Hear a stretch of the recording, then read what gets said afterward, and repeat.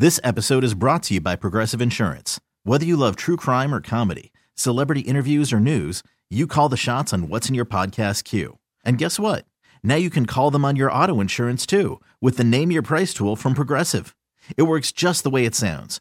You tell Progressive how much you want to pay for car insurance, and they'll show you coverage options that fit your budget.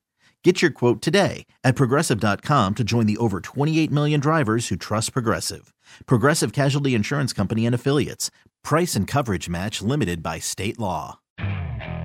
Okay, picture this. It's Friday afternoon when a thought hits you. I can spend another weekend doing the same old whatever, or I can hop into my all-new Hyundai Santa Fe and hit the road. With available H-Track all-wheel drive and 3-row seating, my whole family can head deep into the wild. Conquer the weekend in the all-new Hyundai Santa Fe. Visit HyundaiUSA.com or call 562-314-4603 for more details. Hyundai, there's joy in every journey. It's Sal Capaccio. Filling up right behind the Bills bench right now with their flags and their hey, hey, hey, hey, hey, hey, hey, hey, hey. Let's go Buffalo chant. On WGR, Sports Radio 550. Okay, we are excited to bring Sal on at the originally scheduled time here, 4:35, as it happens, as there's enough information from Sean McDermott now that we can have a conversation about where the Bills are at here injury-wise. I want to say, let's do that, and then we'll have plenty of time this week to talk about Kansas City, Sal, but it's already like Tuesday, and the game being played on a Monday shortens that a little bit, but we've also had, countless conversations about the Chiefs over the years anyway. All right, so What is the latest from McDermott on the injured players? Well, he didn't give much. The only thing we've learned new here in the last little while, Taron Johnson is officially in concussion protocol. That wasn't necessarily the case yesterday. He was being evaluated for head injury, but he was never ruled out of the game. He is in concussion protocol.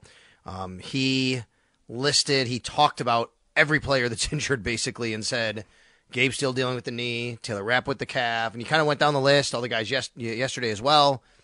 And I believe, this is Dan Fates in Rochester, counted 9 players he listed. He said all of them will continue to take it day by day and see how the week unfolds. Do I need to ask if he specified, was Bernard mentioned in there? He was.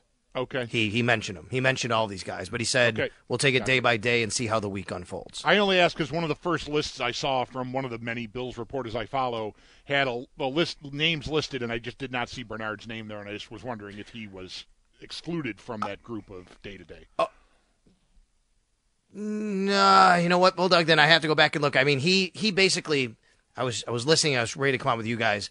I think he listed every name, but if he didn't, he definitely made it clear, like, all of the people who are injured are in the same bucket right now. Gotcha. You know what I mean? So even if he missed a name, and look, I heard like 2 questions before I came on with you guys, but that was it with the injuries. So even if he missed a name, he didn't specify anything specific with anybody, like any one of those guys. Right. Gotcha. Well, right, let's do our best here, Sal. Maybe you can do your best here to try to, if you will, guess at what we're going to look like going into Sunday. I mean, Bernard was carted off, so maybe I'd want to assume that he'd be a long shot for this game.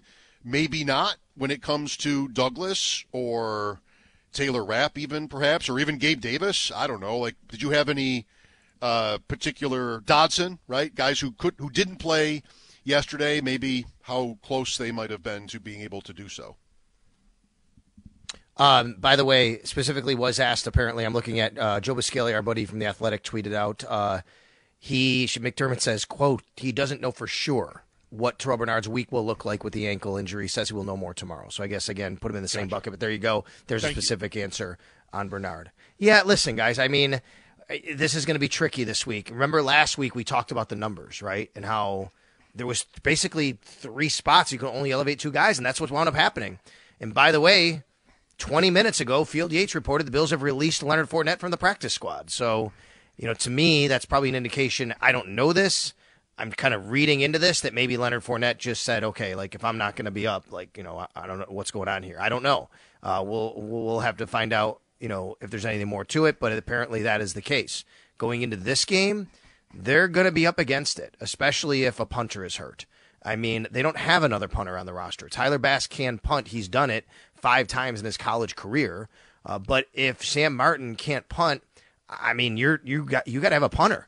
And you're going to have to probably sign one of the practice squad and elevate them, unless you release somebody off the actual roster and keep 2 of them, because if you release, you could release Sam. You can't release Sam Martin because he'd be injured. You can't release an injured guy.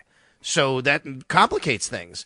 And then as far as the linebacking core is concerned, you really hope you get Dodson back, because if Bernard can't go, then you're looking at, again, a week of – and then what about Bill Inspector with the back injury? I don't even know if I'm answering your question, Mike. I just know that there's a lot of guys injured, and there's a lot of roster gymnastics that have to take place between now and Sunday. And McDermott is choosing today to leave basically most of that under wraps. Correct. Is there a limit to how many veterans can be on the practice squad? Because my thought on Fournette was that you kind of got there just now, like might need a player or two that plays a different position. I'm guessing they don't have a punter on the practice squad. I don't know about linebacker depth, but they're certainly being tested more so than at running back. There is no limit on the number of years you can have in. You can only have a certain amount of guys that have a certain amount of years. So even if Lorenzo Alexander, for example, decided to come out of – I always use him because he played so long, so many teams. Even if Lorenzo Alexander decided to come out of retirement, you could sign him to the practice squad. And yes, there is a limit on the number of veterans, but it shouldn't impact this. It's basically like 2 or 3 guys with 10 years and another 4 guys with 5 years or something like that. So it really shouldn't have that much of an impact on this at all. Do you happen to know? My recollection is that Taron Johnson has not missed a game this year, but he was in the protocol in a week leading up to a game, and then they cleared it, and I think he played. That's how I remember it. So I'm going a long way here, hopefully not too clumsily, to point out that this is at least his second concussion of the season that we know about. Correct. And in this case, it's a 6-day turnaround. And right. I think that's what would really be even more, concerning if he can come back at all. Obviously, it's concerning as any concussion, but you're right. Yesterday he was mad on the field. And I know that's not abnormal for guys like that, but when he came out of the game, I believe it had to be the independent neurologist who called him out. And obviously that's a good job because he had a concussion, right? He's in a concussion protocol. But he was ready to play the next snap, and it didn't seem like anything was wrong. I don't know exactly what happened, but the Steelers were in the huddle and just about to break the huddle. They were in the commercial break, and all of a sudden he ran off the field upset, and they put him in the blue tent, and then he went in, and now he's in concussion protocol. So, yeah, now that would be multiple this year, at least 2. Was there another one he was in, or I know there was somebody else, one of the DBs, but I don't know if it was him for sure. But this is 6 days now. He's going to have to clear concussion protocol, and that's even more problematic. Sal Capaccio on the West Her hotline. Nice win though. I mean, I don't want to have this whole conversation just be about injuries, although it certainly would. We could fill the time. But how impressed were you with the Bills' performance? I mean, I thought it was great up until it was about 21-0, and then, some things went awry, including the kicking game. And then because of all the injuries, I think primarily the Steelers had some success in the passing game. They were trying to, and they did a good job of taking advantage of the second level because the Bills didn't really have anybody at that level who's a very good cover guy, meaning linebackers. These are run stoppers that were in there. And then you lost Taron Johnson. And I thought the Steelers, and then, Kyrie Elam's playing on the boundary. They lost so many guys. It's incredible to think about.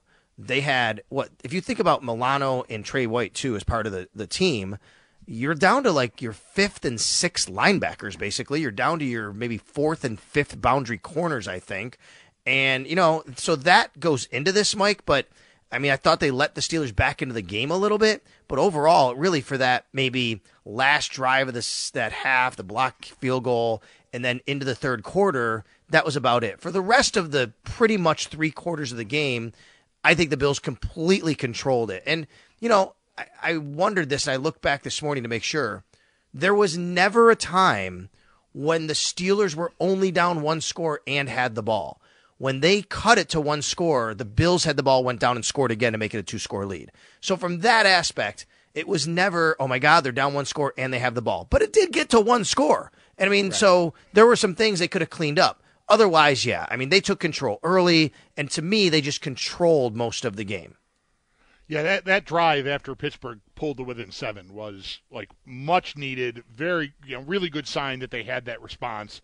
Because I'll admit it, I was tense enough that I was nervous. Like, oh no, now we're going to get a mistake, right? It's been a clean game here from Josh and no turnovers, and now it's getting tense. And all they did was just cruise right down the field, and Shakir made an incredible play to finish that off. A couple of things. One on that, the other on Allen. Sometimes, Sal, you have a unique perspective where you are. Like, I want to ask you, maybe the Shakir play second, but first, the Allen run, the 52-yard touchdown run. What was your vantage point for that run? This is amazing that this happened, right? I mean, I'm just like, all the time. So basically what happens is, on the field, as you guys know, I have some equipment and transmitters. And right before that play, the Bills are in the huddle, and my transmitter battery went. I couldn't hear anything. I couldn't hear Greg or no. Chris or Eric. So I had a little spot behind the Bills bench where I went to change my batteries so I could put the new transmitter in. So as I'm changing and I'm getting the last bit of the batteries in, I'm watching the big board, and I see Allen run. Now, normally I would be right down there, kind of he's coming at me. Right, in the meantime, I'm behind the bench, right around midfield, just trying to change in the batteries. I see him take off, and then I see the move, and it just so happens right at that time that I put the battery in. So I start running after him, basically. So I'm trailing here, and I'm running down the field, and he gets to the end zone as I get to about the maybe 20 or 15-yard line.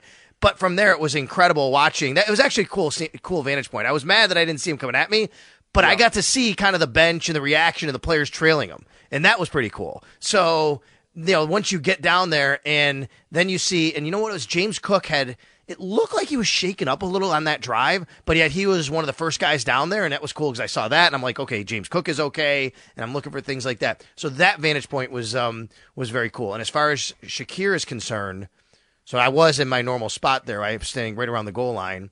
It's 2nd and 9. He catches the ball, what would have been a short gain. And I'm thinking to myself, okay, you remember they just had the field goal blocked. They hadn't missed the one yet. They had the one field goal blocked. And I'm thinking, all right, now this is a big third down coming up. When he caught it, I'm expecting him to get tackled. And I'm thinking right in my head, okay, big third down. And then all of a sudden your mind just flips to, wait a minute, does he have something here?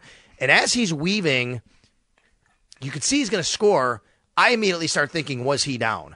I'm looking for a beanbag. I'm looking for anything, just something to, like the referee coming in and pointing. That's what I'm looking for. And I never saw that. So now you're like, okay, he scored. And then honestly, my next thing was Stephon Diggs was laying down on the turf.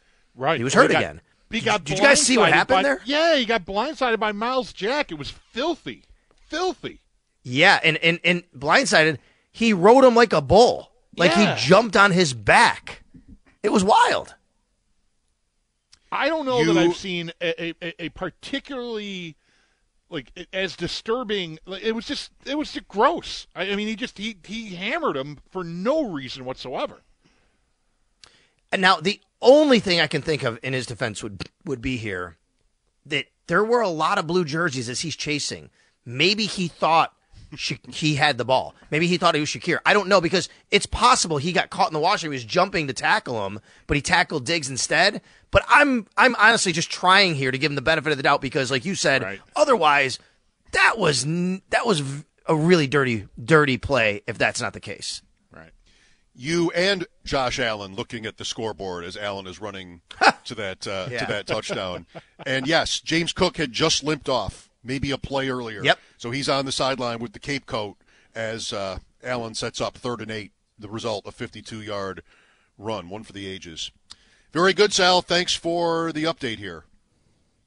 Yeah, guys, and just so you know, while I was on with you, Sean McDermott said that they wish Leonard Fournette well. He would not get into why he was released, said it was not about his conduct. And again, that leads me to believe it might be just Leonard Fournette thinking, hey, if I'm not going to be up here and playing, like, what am I doing? I don't know that, but it kind of reads like that to me. Thanks, Al. You got it. There you go. There's Sal Capaccio on our West Her hotline. His appearances are always brought to you by New York's only outlet liquor. When you need to stock up, it's the place to buy a case. What's your outlet? I mean, a chance at a ring would be one reason to stick it out, but yeah. We'll figure out more here about the practice squad as the Bills eventually have to show their cards as where they think they might be with Bernard or the cornerbacks or Sam Martin even. So the punter, there could be some roster movement still to come here. Probably will be. Ross Tucker coming up in 15 minutes. Mike Shope and the Bulldog. This episode is brought to you by Progressive Insurance. Whether you love true crime or comedy, celebrity interviews or news, you call the shots on what's in your podcast queue. And guess what? Now you can call them on your auto insurance too with the Name Your Price tool from Progressive. It works just the way it sounds. You tell Progressive how much you want to pay for car insurance, and they'll show you coverage options that fit your budget. Get your quote today at Progressive.com to join the over 28 million drivers who trust Progressive. Progressive Casualty Insurance Company and Affiliates. Price and coverage match limited by state law. You could spend the weekend doing the same old whatever, or you could conquer the weekend in the all-new Hyundai Santa Fe.